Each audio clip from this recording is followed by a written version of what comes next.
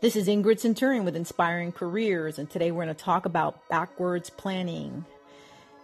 Getting your mission accomplished, meeting a deadline, time on target.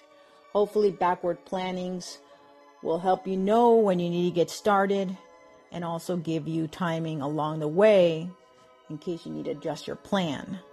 So a great example, and I'm going to keep it real easy for you, is going to the airport in the morning.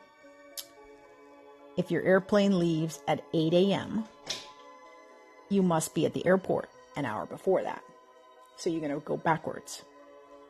7 a.m. It's going to take you 20 minutes to go through security. So that's going to take you to 6:40. It's going to take you 40 minutes to get to the airport from your home. So you'll be leaving home at 6 a.m.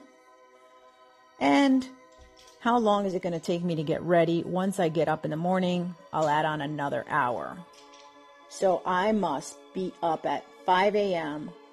to make it on time to get dressed, drive to the airport, go through security, and be ready for my flight. That's a quick example of backwards planning. That's all I got for today. This is Ingrid Centurion with Inspiring Careers.